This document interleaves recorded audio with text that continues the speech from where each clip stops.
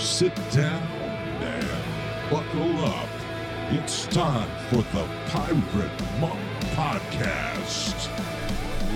Welcome to another episode of the Pirate Monk Podcast. And man, does this feel good, because not only am I seated at the rectangular table with Aaron Porter, the co-host with almost the most, but a voice from the past is here. Yes. Uh-huh. Do you recognize the voice? It is I. Mondo has Wow. made it into Franklin. Yeah.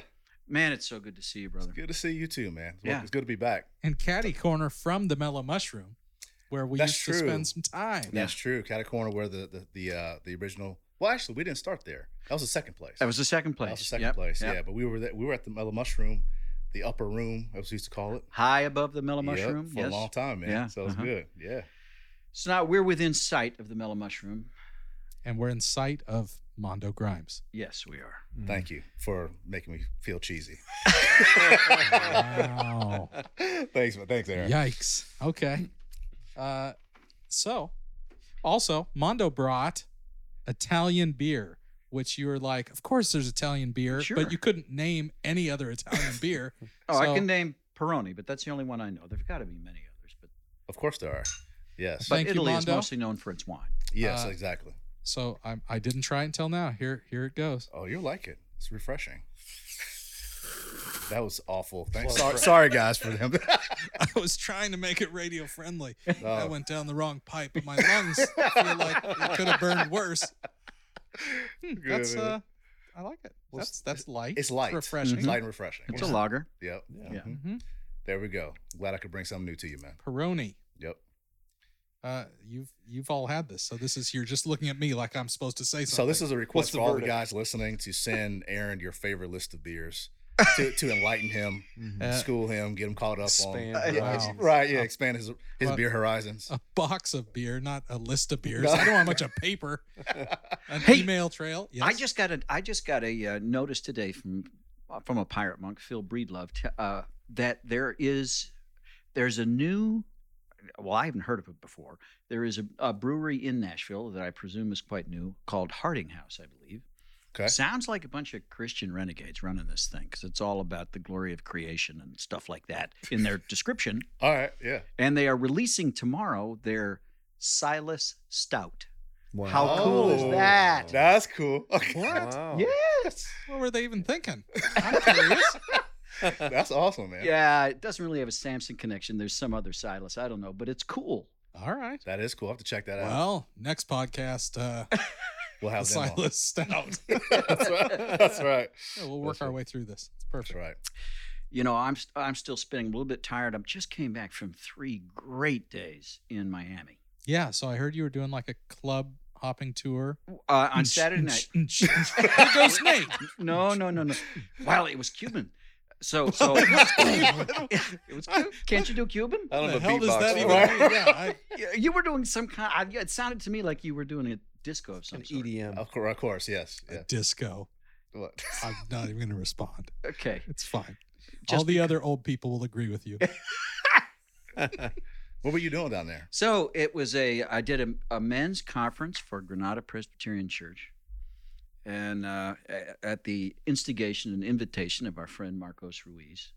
So that was Friday night and Saturday morning. Had a great time, and they did it up. Friday night, they spent all day Friday roasting a whole hog All right. Wow. in this big box.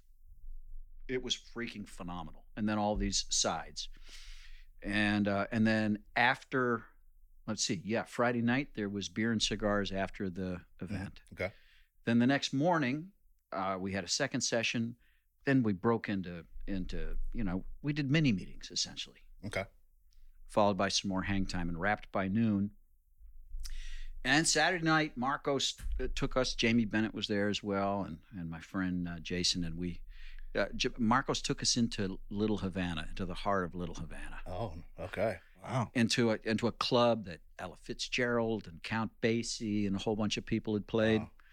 And man, it was unbelievable. Now I love secondhand cigar smoke. Oh wow, I've never heard that before. Yeah, man. I've never heard that I before. should- Yeah, think yeah. about that for I a can't second. smoke a cigar. I'll taste it for a year, and Allie won't kiss me. Yeah. Right? So It's- when did it's not this worth start? huh? When did this start that you're like, That's the oh, most bizarre thing I've ever heard. I know. It's definitely one of the weirdest coming from you, and that's saying a lot. No. So no. when did that start? When was the first time you're like, oh, I love the smell of a cigar. I love the smell of a good pipe. I just can't smoke them. Okay. Mm. yeah. But So that I didn't can answer hang the question around when, 'cause people. you were growing up in such a prudish bubble. Right, exactly. So when did you first encounter like pipes? Make sense. pipes? Yeah, at pipes Pipes make Princeton. is sense. awesome. Pipes but at Princeton, cigars. I That's different. tried really because I did everything to try to be the cool Princeton Don. So I bought I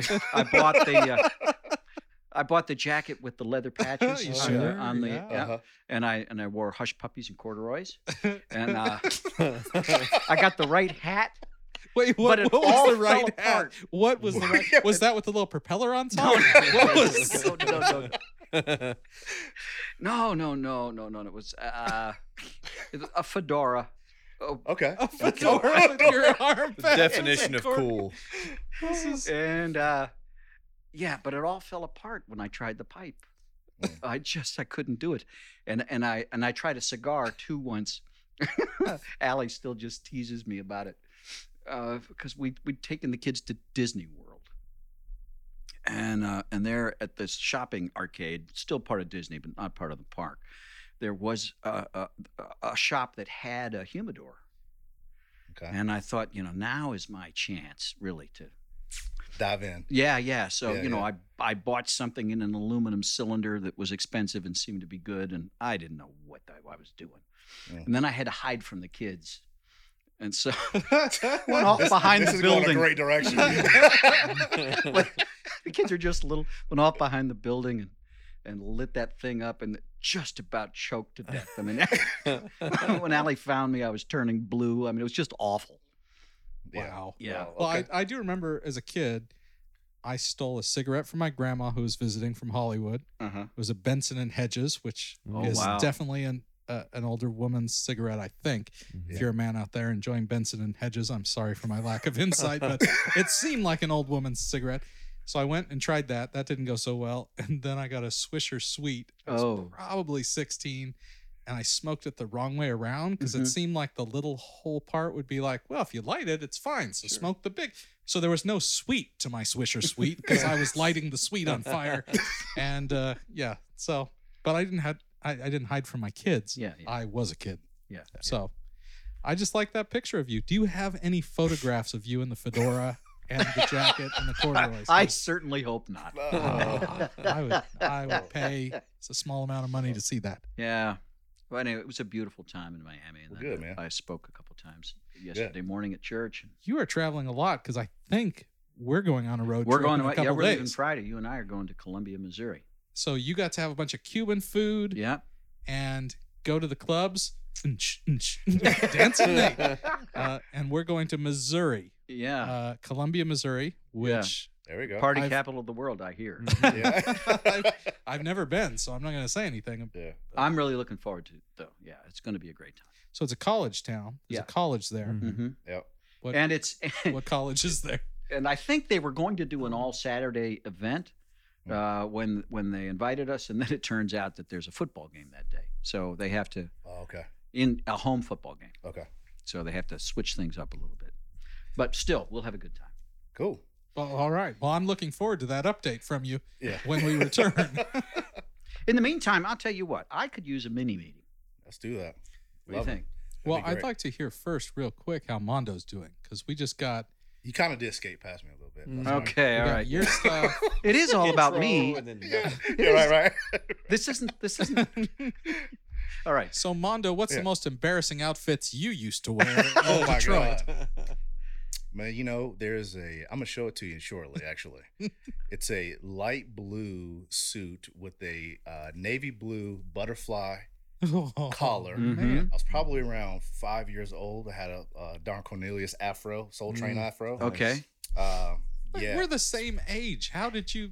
This is not our age range. What I'm telling you, it's embarrassing, man. Wow. It's embarrassing. This So, wasn't a costume. no. This This is was real serious deal. This is stuff. Daily like- life. Yeah, real life, man. You couldn't tell me nothing. I was clean, brother. You couldn't tell me anything. So I have to show it to you. It's pretty terrible, but yeah, I'm doing good though. Other than that, man. Wait, no, you can't go past that. Oh, Was dang, that man. special occasion, or did you go to school? Oh, with bro, that? that's just every day. That's every It's a day. Tuesday. That's a Tuesday. Yeah, 1:00. That's a Tuesday. That's my Tuesday outfit. Exactly. Okay, so when do we get to see this? Should I I get to post it? Yeah, you know, in you the can- show you can. notes? Yes, you can. Yes, you can. Wow. I will show it to you when we take a break. It'd be Yeah. some bait to get people to the Facebook page. We could Yeah. post it there. You can put it there too. Okay. Absolutely, absolutely. I don't know how we got to talk about how are you doing to the blue suit, but all good, all good. So, how's the rest of you doing? Since I mean, we don't get to see you and hear lots of people comment on Yeah, where is yeah. Mondo, where's Newton. Yeah. So, We're how do doing you good, want to man. answer that? Doing great, man. It's been a busy year. We are expecting a little girl. My man. Yes, All indeed. right. Wow. And we have been going through the process of IVF all year. Wow. We started in February. Yeah. Had a failed transfer for Mhm. those who know about that Sure. process, and then we attempted again in July, and it succeeded, and we're doing well. And Oh, wow. Selena is 19 months right now. 19 weeks. 19 weeks. I'm sorry, I said months. Yeah. Good lord. Yeah. 19 weeks. It's gonna be a It's giant an elephant, man. Right, for real. It's actually perfect. Put the beer 'cause down, Mondo. It comes out and Yeah. just automatically Yeah. gets a job, an apartment, Yes. and Yeah, it just exactly. skips the Cosby Show Exactly right, entirely. exactly It's great. right. So 19, So 19 weeks. Hold on, I need to do the math. This weeks thing kills me. 19 Months weeks. is that? Yep, yep. Almost halfway. Okay, wow, Almost almost halfway. halfway. Right at it. Yeah, doing You're really great, quick with man. that. And so that's been our world pretty much all year. It's just the process of that, and keeping her healthy and all that, and the ups and downs of the emotions and Yeah. the victories, the what the hell moments. So and how all are that you stuff. feeling with this whole? I'm elated, man. I'm to be really honest, I'm glad that we're at this stage because we've been fighting for 10 years to have a child. We've been, really on this journey to have a kid for 10 years. And so a decade is a long time to be in fight mode, so to speak. You know what I mean? Just troubleshooting, attempting, and troubleshooting, not working. And then when it does work after a decade, you really don't know what to do. Yeah, Mhm. yeah, Because totally. you find a rhythm of fighting and trying to win. And so when we succeeded, we were like, all right, cool, we're pregnant. Now what? Mm. So I'm basking in that rest right now mentally, and looking at other things now. We'll focus on planning and things like that. But things are good, man. I'm really excited for both of us. It's just awesome, man. Mm. It's good. It's great. Yeah, it's good. So long time coming. Congratulations. Hey, Mondo. Yeah. Why don't you introduce your the guest that you brought? Yeah, man. And It's my boy. we'll ask Ben to participate. Then we'll sucker him into joining So, the mini meeting. Okay. yeah, absolutely. Because we don't want to spoil the meat of it. We're gonna do That's a mini right. meeting, right? Just Yeah, a mini meeting. yeah, Okay. just a mini meeting. Yeah. So this is my buddy Ben Sweeney. We've known each other probably since 2010. Yeah, Something like somewhere that? around there. Somewhere around there. He is a chiropractor in the local area. I let him tell more of his story, but we became friends. Selena, my wife, was working with him actually still is, Yeah, working with him. And man, it's been a long time, brother. it has been. Wow. Man. Wow. Been through a lot. Yeah. And so we became friends over years, and keep in contact, and we see each other at the office, and have had lunch and all that good stuff. And so just it's good to see where he is today. And I'm not going to spoil anything. I'm gonna let him Okay. share, but I'm just glad he's here to be a part of the guys and a part of the meeting, man. It's great. Welcome, Ben. It's great Yeah. to have you. Thanks with for us. having me. And with that said, we'll throw you right into a mini meeting when we return after this quick break.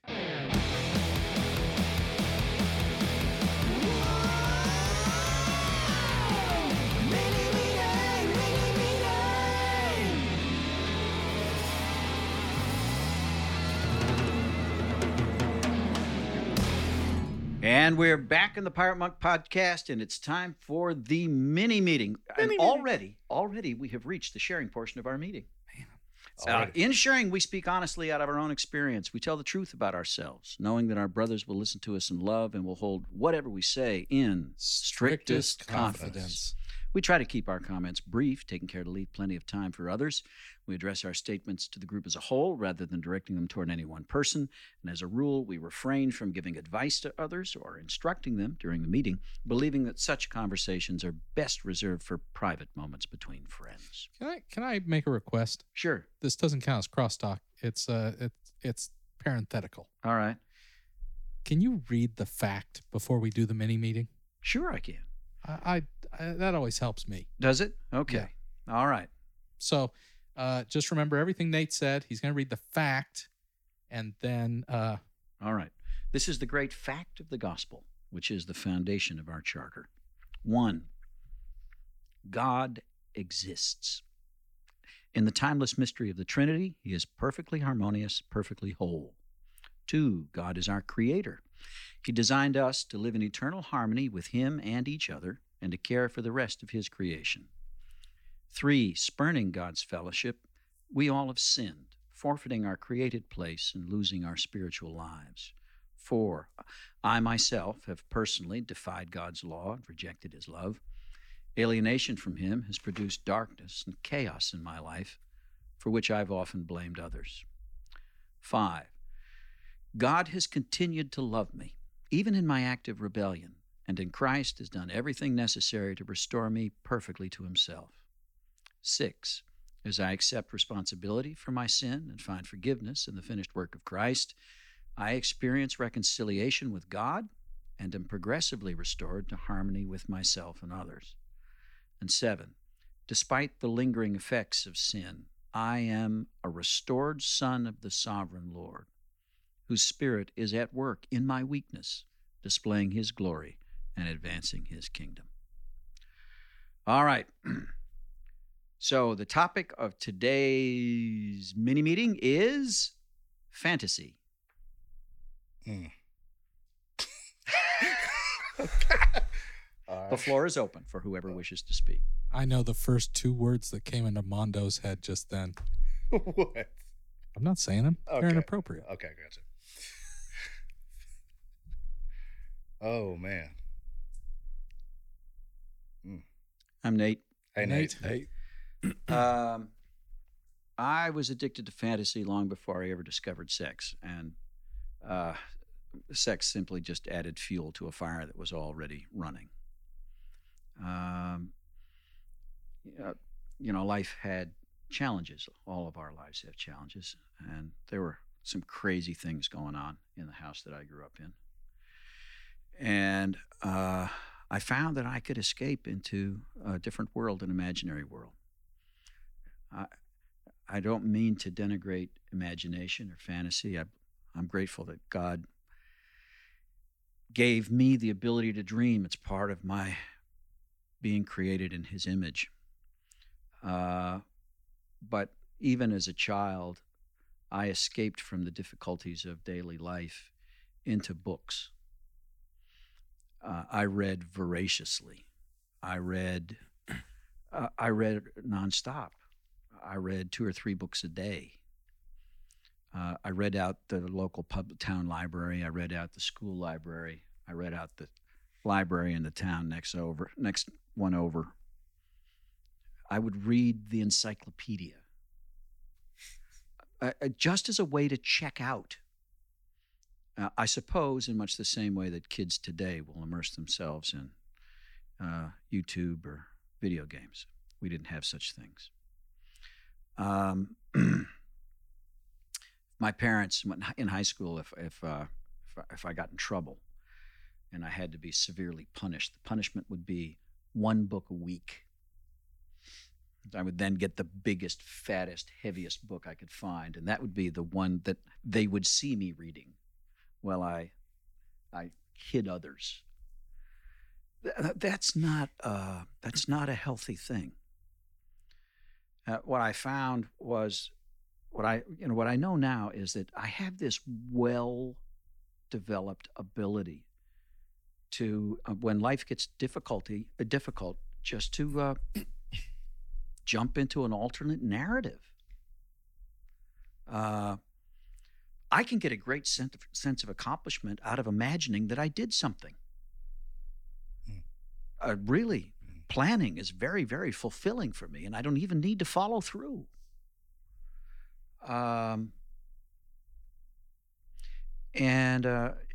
I would like to be able to have my own imaginary conversations with my wife, for example, around conflict, rather than sit down and have the actual one that might point to the real issues that need to be addressed and resolved. But for me, a big part of recovery is learning more and more and becoming more and more. Part of the reason, I used to have a very, very deep belief that the real world was unsafe and that I didn't have what it takes to function in the real world. That's what made fantasy and continues to make fantasy so appealing. But more and more, as I continue to heal and grow, I'm gaining confidence that I actually do have what it takes to live life on life's terms, to face life's conflicts and survive, and I don't have to run away. I want to maintain my ability to dream and create, but I no longer want to be, I would like to have real accomplishment rather than imaginary accomplishment. I'm Nate. Thanks, Nate. Thanks, Nate. I'm Mondo. Hey, Mondo. As soon as you said fantasy, it brought up something bad, which is part of the point here for me. What I'm about to say.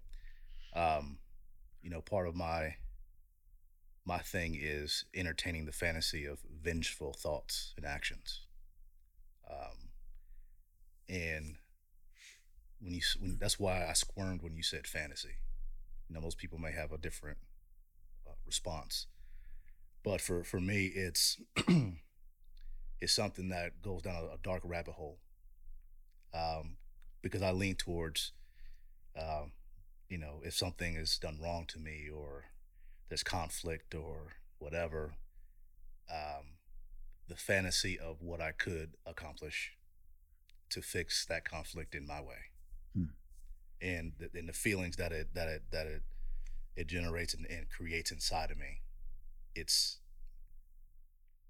I like it. I shouldn't. And I talk myself into this fantasy where it plays off to such a dark place to where I'm like, oh, well, I can't do any of that. Now let me turn my back on it and find a good solution. But my natural bent is negative. It's really weird. My natural bent is conflict with the worst thing I can do to win in my mind. Not winning at all, but it's something about convincing yourself that I'm willing to trump anything you could ever do. And there's something, honestly, to be frank, sick inside of me that enjoys that thought. And so fantasy is something that I don't like talking about, and because I lean negative. I don't think Disney World and animation and all the fantasies and all that kind of stuff. Now, I'm a visionary person. I love dreaming about things, but fantasy to me is something that's so directly correlated to your emotions and feeding that beast that's inside. And so for me, man, that word that's a hot button for me. Major hot button. I'm Mondo. Thanks, Mondo. Thanks, Mondo. I'm Aaron. Hey, Aaron. Yeah, I love that every topic that's picked, whether it's in here or at the in-person meeting, I just feel annoyed at the person who picks it.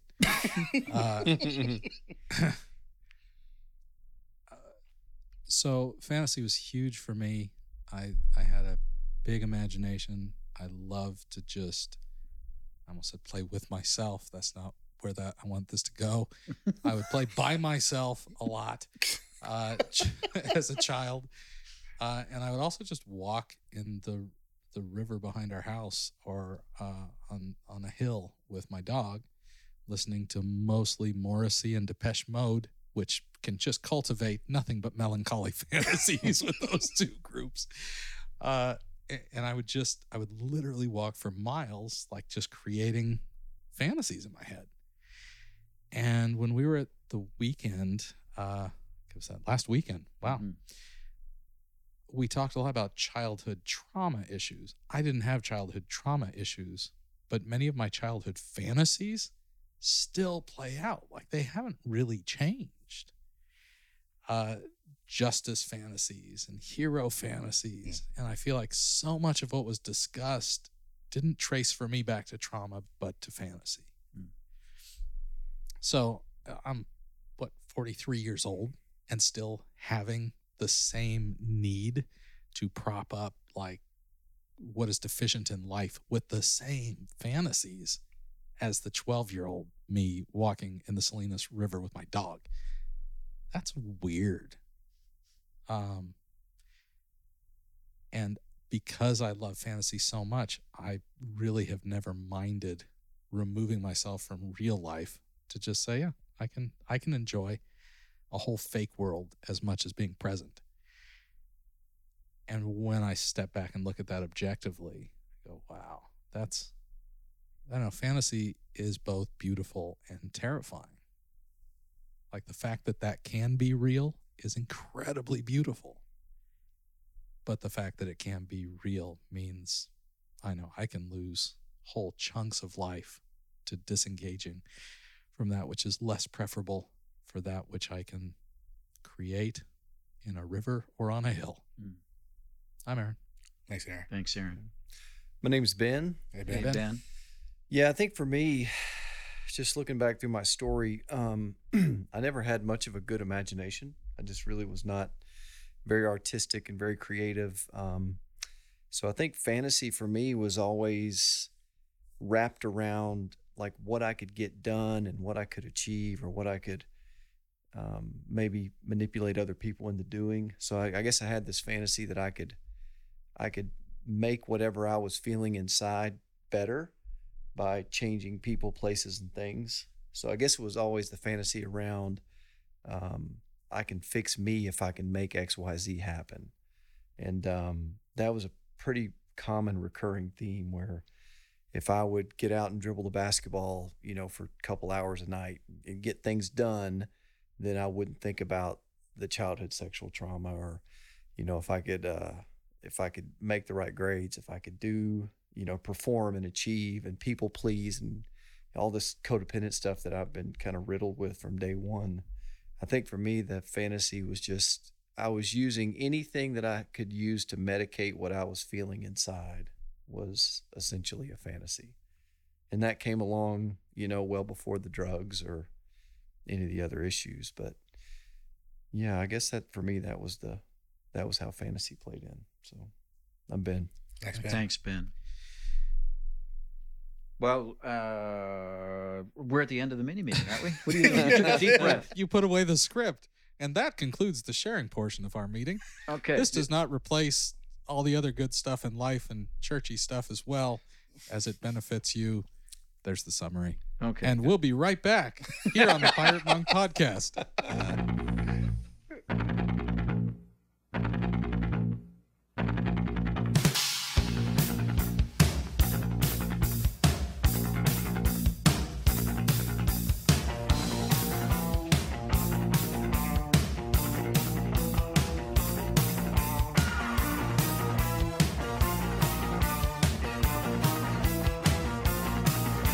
I'd gone through so much other stuff that walking down the aisle was tough, but now I know it's not enough. I want to be a clown. I asked the Lord into my heart, they said that was the way to start, but now you've got to play the part. I want to be a clown.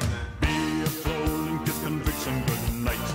Cloniness is next to godliness, right? I'm grateful that they showed the way, cause I could never know the way to serve him on my own. I want to be a clown.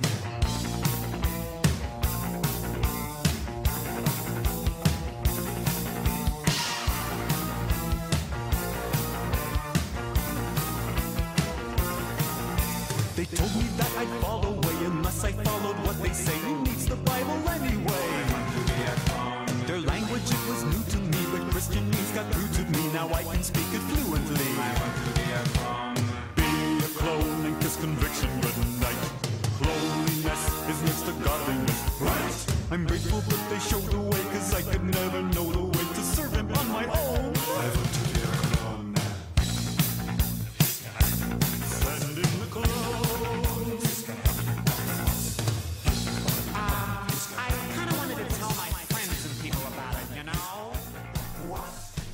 And we're back in the Pirate Monk podcast.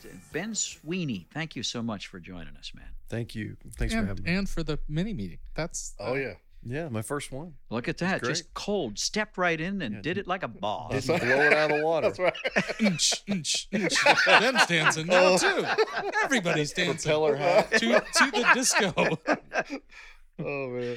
Well, welcome to the discotheque. Yes, Yes. thanks for having me. This is good, man. I inferred from what you shared during the mini meeting that you have a bit of a recovery story. I do, indeed. Yes. Well, would you tell it to us? Sure, absolutely. So, yeah, I've been sober now for about a year and I guess 9 months, 10 months. It was February of 2018 when I got sober, and I had about a 8-year struggle with opiates, and which led me to a year and a half ago going to CPE, which is Center for Professional Excellence, and literally changed every aspect of my life, spiritually, physically, emotionally, my marriage, the way I deal with my daughter. There's no stone that wasn't unturned. But I guess if you go back a little further in my story, because I always thought when I went into treatment, I thought it was just the drugs. I just needed to get sober, get over this pill thing, and then everything would be fine. Mm-hmm. But then as I got deeper into that, and it's a 90-day treatment program, it goes very, very deep through your story and your timeline and your 10 most painful. And I realized a lot of this really started from age 2, 3, 4. My mom left. I went to live with my dad when I was about 3 years old. So my biological mom kind of went off the rails and, alcoholic, drug addict. She actually died of a drug overdose. So I lived with my stepmom, and then we moved from Tennessee up to West Virginia, and then moved from West Virginia to Pennsylvania. And so we kind of moved all over the place. I think I counted 32 homes. By the time I was in my late 30s, I had lived in about 30. I think it was roughly around there. So we moved around a lot, which, taught me to kind of become a chameleon. Mm-hmm. I'll be whoever you need me to be. I'll put on the Pennsylvania accent if I'm living in Pennsylvania. When I move back to Tennessee, I can do that accent. And just who do I have to be? I have no idea what that means. Those are all the same accent. I can't do the Pennsylvania one anymore. It's escaped me. So, well, with that, did you feel like it was always short term with that much moving? Oh yeah. So you never thought, I'm going to be what you need me to be for the long haul. Oh no. It was just for the short-term game. Let me get in, get what I need and get out. Yep. Make you like me. Yeah, and I remember when we left, this seems like such a silly thing, but I boo-hooed in treatment about it. But when I left when I was 11, we moved from West Virginia to Pennsylvania, and my only real friend, the only one that really loved me for me, was my dog named Jet. He was a Doberman, or not a Doberman. He was a black retriever, a lab. And we drove away as we were moving, and they said, oh, by the way, we can't take the dog with us, so get in the car, we're leaving. So we pulled off, and I remember looking out the back window, and he chased me until he tired out, and we just kept driving off. So I think I remember early on, like with attachment and abandonment stuff, that, you're not going to stick around. So I got to do what I got to do to make sure I'm okay, and I can get what I can get while I'm with you. So wow. I don't know about the rest of you, but when you said you boo-hooed about it, I thought this will be a stupid thing you're about to say. That was the most heart-rending. I mean, this is like people can watch 1,000 people get blown up in a violent movie, but you kill a dog, and everyone gets upset about it. Right. But I think there's something in us that has that, wow, this is the innocent relationship. Sure. And you having to watch that go. Right. And even the dog, the way you told it, the dog getting too tired and couldn't follow you anymore. Like there was nothing boo-hoo about that. That felt genuine and real, tragic. Well, thank you for that. And I think it taught me that people will leave. You'll leave me at some point. So, get it while you can. And that translated into a lot of even like relationships with females, because I don't remember ever being like dumped, and not because I'm some stud. It's just anytime I sensed that she was getting a little itchy, I would always be the one to dump her first. Yeah. Yeah. I gotta break it off. Yeah. So it always kept me in control, which was another major addiction. But then when I was about 12, we moved to Pennsylvania, 11, 12. And the guy that worked for my dad, he was homosexual. And my dad didn't know it. I think he didn't know it at the time. But he was sort of like my ride to basketball practice. And I would kind of hang out in the office when I got home from school. So he was very much like an uncle or a friend or I really trusted him and loved him, and I think he loved me. But, that kind of progressed from where he would sort of isolate me from my sister, and then it got to where he would give me and my friend marijuana, and then that escalated into he would rent pornography and, put that on, and nothing would happen. It would just be on the TV. And, then eventually it got into, basically full-blown sexual abuse. So, and I thought I would take that to my grave. Like I literally thought I would never tell a soul. And for 30 years, I never told anyone that story. But I know that really, because I remember after that, I dealt a lot with anxiety. I was real anxious a lot, ripped my fingernails, that kind of thing. So I was always looking for something to escape that feeling. And then, being introduced to marijuana when you're that young, you learn that that's a good way to medicate. So I would do that. I think I smoked weed on and off for, pretty much almost all my adult life through teenage, college, all the way up. So then I moved to Nashville in 2005, met my amazing wife who has still stuck with me through all this. So we got married. I had to leave the office I was in because the guy got kicked out of Blue Cross and was investigated. He actually went to jail for fraud, but he was billing under my number. They thought it was me at first, squared that away, and then I broke ties with him and got married. And then we had a baby, and then we lost a baby within, about a year of having my first daughter. And then I remember just spinning because after we lost the baby, my wife was bedridden for about 2.5 years. She has a condition called POTS, where it's essentially like chronic fatigue and fibromyalgia and headaches and anxiety and depression and 50 different things rolled into one. But so for 2.5 years, she really didn't get off the couch much or out of the bed much. She couldn't drive her car. We didn't go to church or to movies or out to eat, or we rarely, if ever, did any of those things. So I remember being in my practice, and I was just spinning out of control. And a guy that was, he was a patient in the practice who had had 3 failed back surgeries, and his doctor was giving him hundreds of pain pills. He said, "Here, do you want one of these?" And I never really liked pain pills. Remember, I took them in college, and they made me feel weird. But he gave me that, and I remember taking it, and it was scary good. It was like, I feel good. The stress and anxiety's gone. I slept good that night. I had energy, like all the worry, and my hands stopped sweating, and it just, everything physiologically and emotionally changed immediately, and it scared me. And so I didn't use them again for a few months. Remember that. Wow, so it immediately scared you. When people say you try that one drug and that's the one thing that know is for you, that was that moment. Wow. Like all the childhood stuff, all the past, all the stress, all the worry. So it didn't sneak up on you. There was something in your head that said, this is a dangerous thing for me. And I knew it. So what, a few months later, when you went back to that, like what was the process? Because obviously you waited that long. Yep. Felt the danger.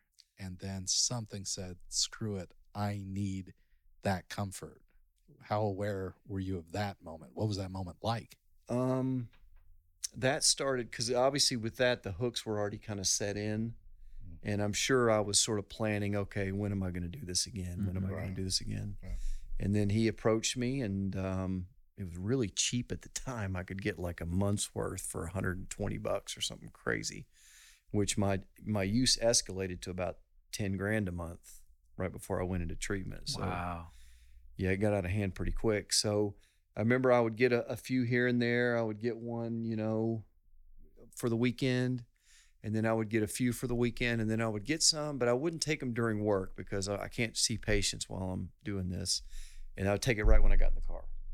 And then it got to where I would take it 30 minutes before I left the office because it wouldn't kick in until I got in the car on the way home. So and then it got to where I was taking, 13 to 15 pretty heavy potency pain pills, which is essentially, one of what I was taking was like 5 hydrocodone.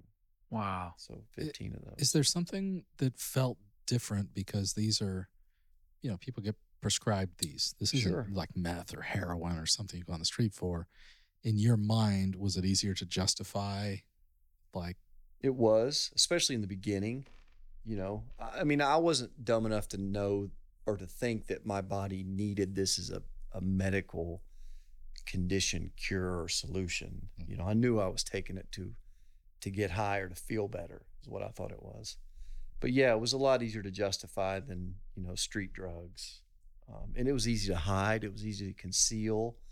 I wasn't dopey or drooling on myself. I had energy. I was JoJo the circus clown. I mean, let's go. Let's get it done, which I think terrified my wife because of some of the states I was in. But that escalated from probably, 2010, 11 till, up until I went into treatment. It just kept getting more and more and more.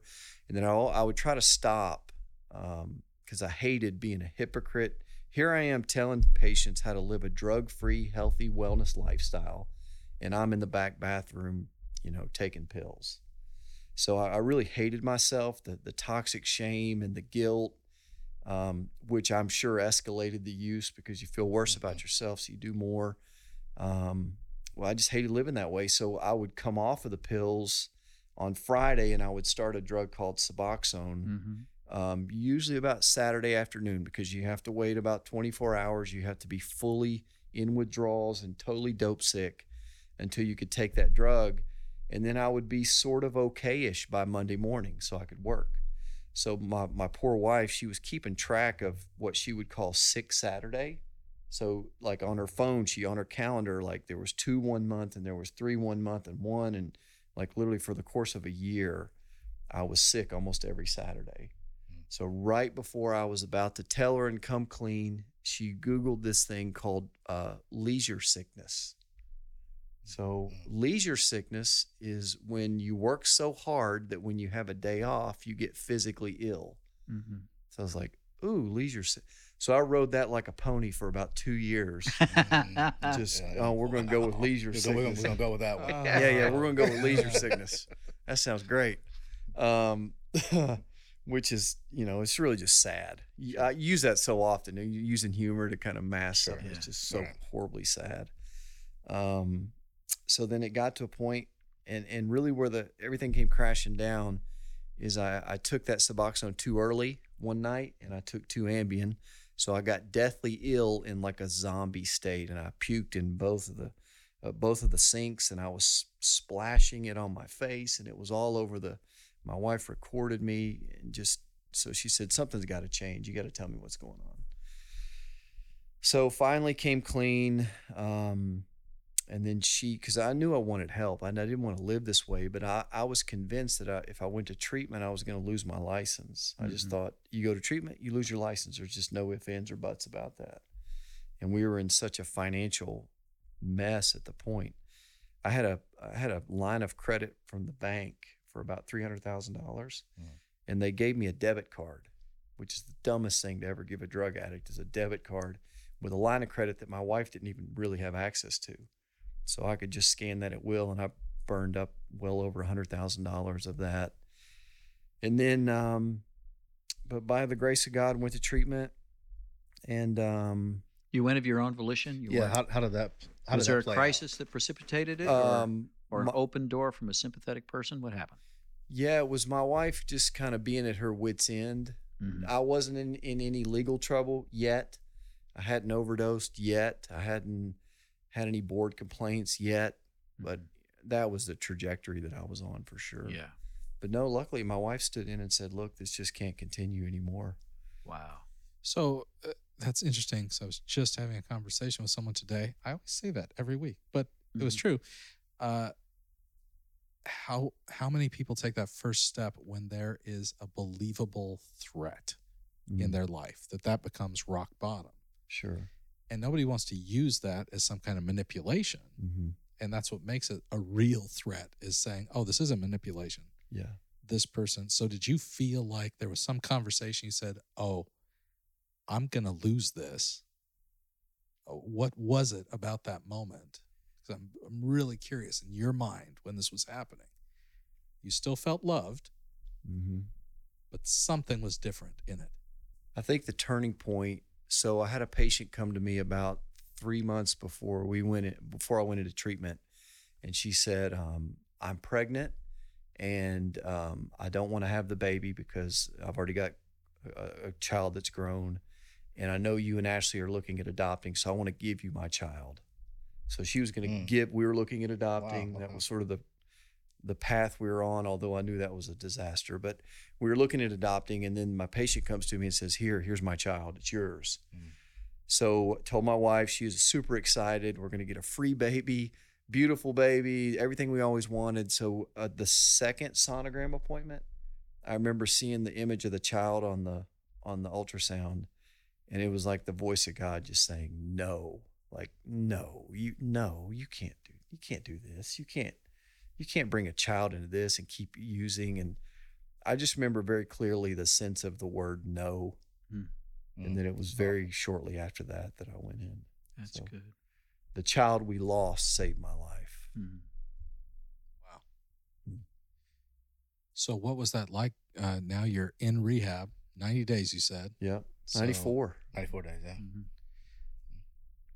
That must have been terrifying. Yes, absolutely. And to boot, my sobriety date is my wife's birthday. So another thing that I stole from her, I guess. Yeah, I was terrified. I had to go to detox, and that was the most miserable 5 days of my life. I didn't feel normal for the first 30 days, which is when most people get out of rehab. They do the 28-day joke, which nothing against people that have succeeded from that, but that I would be dead if I'd have stayed only 20 days. Oh, sure. There's no doubt. And then I just had to really get honest and get vulnerable and get real and quit pretending and hiding. And that was really hard for me, but Phil Herndon, Chip Dodd ripped me apart every day for 94 days. And it was the best, hardest work that I've ever done. And I certainly could never have done that on my own. And then I didn't know Christ until I saw Christ in other men. Because I was raised in church. I knew I knew the basic scriptures. I knew what to say and how to fold my hands. And I could put on a show with the best of them. Yeah. But I was so distant from God. It was just far side of the desert. Yeah. Yeah, I hope that answered your question. So when you came out, we've talked with David Hampton and spent time at retreats about after the miracle.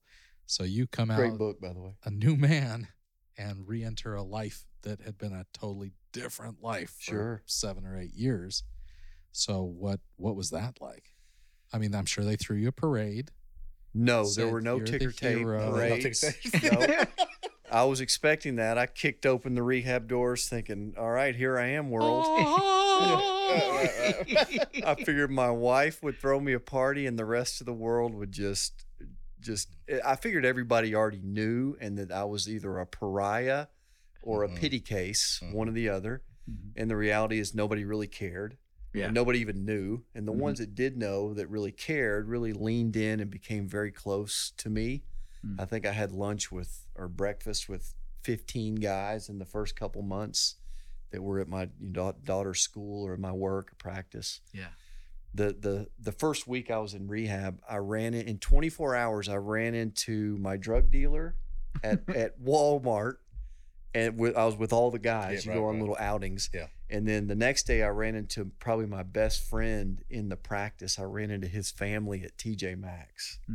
So I saw him in the store and I was trying to hide. And then I turned around and his little son was standing there. He goes, "Hey, Dr. Ben." And he goes, "Hey, Dad, come here. There he is." So, just had to had to be okay with just who I am. For the first time in my life, I was okay in my own skin. And I didn't have to pretend and perform or hide or keep secrets. And I think I was at war with myself for so long, to not have to be at war with you or to manipulate or to have to hide or perform was just such a relieving feeling. So it seems like you leaped into that pretty quickly. I mean, that's a huge mental adjustment to, oh yeah, I don't have to hide. It was, yeah. So you felt it and embraced it. It was like the veil had been pulled off. It was a world that I didn't know existed. It was a sense of who I really am, because I never knew who I was. No identity, Right. always changing and wrapped up in what was going on around me. And then the version of the person I did know, I didn't even like. Yeah. I remember patients would come up to me when I was using, and they would say, "Oh, Dr. Ben, thank you so much. You do so good, and you've really changed my life." And I remember under my breath, I would say, "Screw you." Mm-hmm. Like I had contempt for them because they didn't know me, and the version of me that I knew, I don't even like. So screw you for reminding me of who I hate. Yeah. You know? Yeah. Yeah. So what was the process, or what has been the process at home with your wife? I mean, even saying that you stole that birthday from her at some point. I mean, the hope is that was the greatest birthday gift you ever could have given her. Doesn't mean you're there yet. No. So what was that like? Yeah, that was rough. It was funny when I first got back from treatment, things were weirdly good because we were talking about our feelings and we were being really honest about what's going on, and it wasn't getting into a real amplified. There was not a lot of rage or so it started off really good, talking feelings, and things were going great. And then, real life happens. You got to go back to work, and then you got the mortgages due, and oh my gosh, we blew all this money and we're fighting out of this tax debt. And so things just kind of got rough, and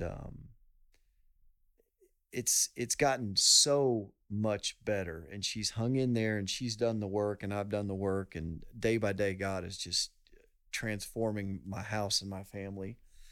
But it's just, as long as I can stay out of my own resentment or self-pity or my own sort of emotional impairments, and I can just be okay with life on life's terms, then things just kind of seem to keep getting better. Every morning I wake up and say, "Lord, just help me to work hard and do the next right thing and surrender all the outcomes to you. Let your will be done."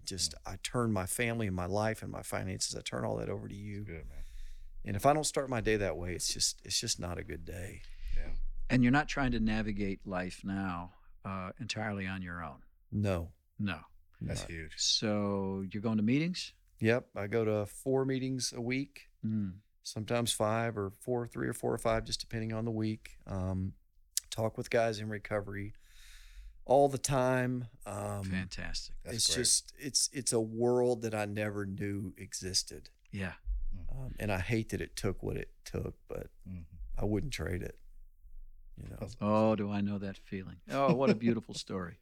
Mondo, how's this look to you? Because you said you guys have known each other from the he knew me sounds in like the worst. before I know him in the and worst, then yeah. during. He and knew then the phony after. version of Yeah. me. Yeah. So can I ask this? Yeah, sure. Is it out of bounds for me to ignore you for a second, Ben? And say, Please, Mondo, please. what did this story look like? How sick was that guy?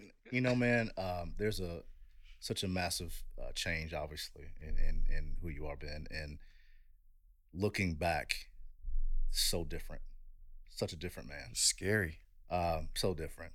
And one thing I will say before I forget, I'm really proud of you, man, because I think one of the scariest things, not that I haven't done the rehab and the work that you've put in, but you're a public figure in the community. People know who you are. You come out of rehab, and next thing you know, you're plunged right back into your practice. Thousands of people know you. Holy crap. For me, I come out of rehab, I go home, and I see a few people.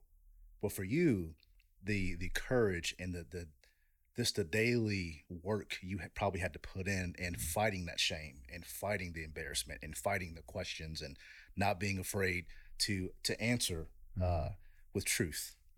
You know what I mean? Like I couldn't, when I first saw you, afterwards, I saw this piece on you, man. You seemed okay, Mm-hmm. not arrived, No. but okay. Mm.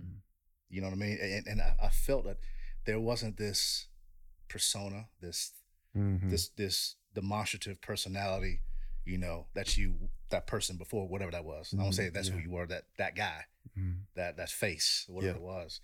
You just seemed at peace. You seemed okay, and okay with yourself. Mm-hmm.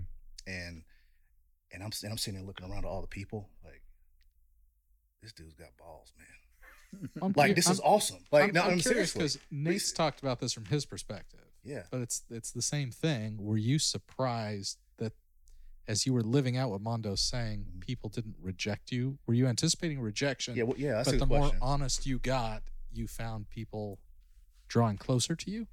Yeah, because I got a good taste of that while I was at CPE. Okay. And, you know, I can live my inside on the outside. I can bring myself to you, and you won't leave me. Yeah. Like, Mm-hmm. and so I think I got some reps in of that. And by That's good. by the time I got out, like you said, I just felt okay. For the Yeah. first time in 40 years, I had a real sense that, you know, I'm okay. I kind of like who I am. Yeah. And the shame was sort of lifted. So Yeah. it's weird, almost from day one in the practice, you know, seeing 400 or 500 people a week. Like I never felt like I had to hide, Mm-hmm. because our office is set up where there's like a little section in the back where I kind of do my work, and then everybody sits out in almost a lobby kind of area. And I used to never walk in front of that wall because I would be so exposed and I would have to hide. I would never make eye contact. And I remember the second day I got back, I was just standing in front of 20 something people all sitting there staring at me. And I was just saying, "Hey, how are you? How are you? How are you?" And it didn't feel put on. It didn't feel like I had to perform. I could just be there. That's a huge statement, though. It That's is, what man. meetings are. I mean, you said I got my reps in. Mhm. I've never heard anyone say it Like like that. that. Yeah, Yeah. I'm going to steal that phrase. I like that. But a that's lot. what going to meetings Getting your reps is. in. That's Yeah. you go to Samson, you get a chance to be honest, Yeah. and you practice.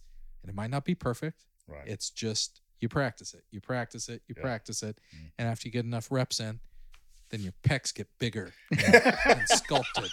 You get honesty pecs just like you never imagined.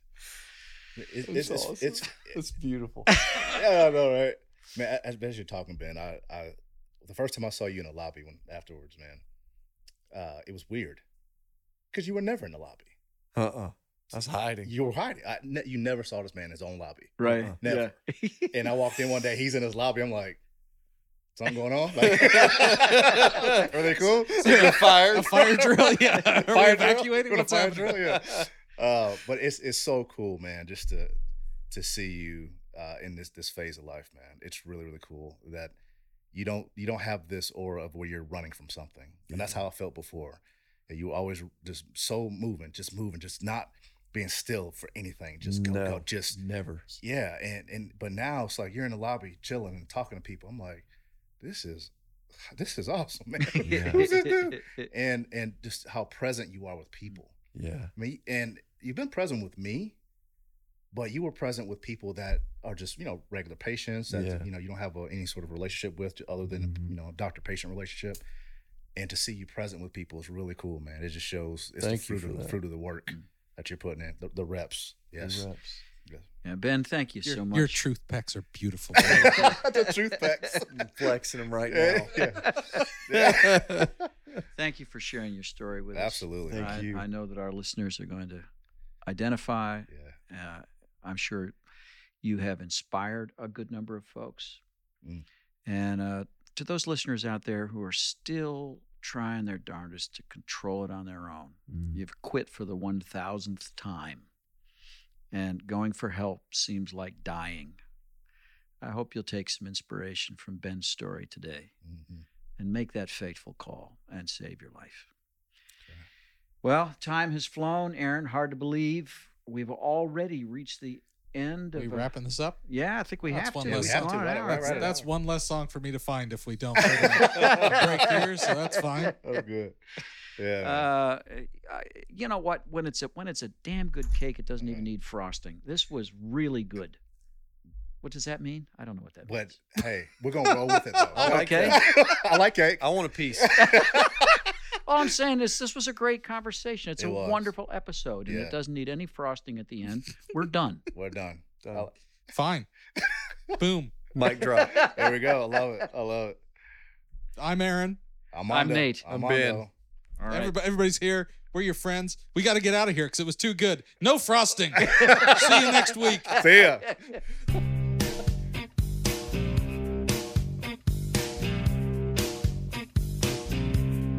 Mustang Sally. Guess you better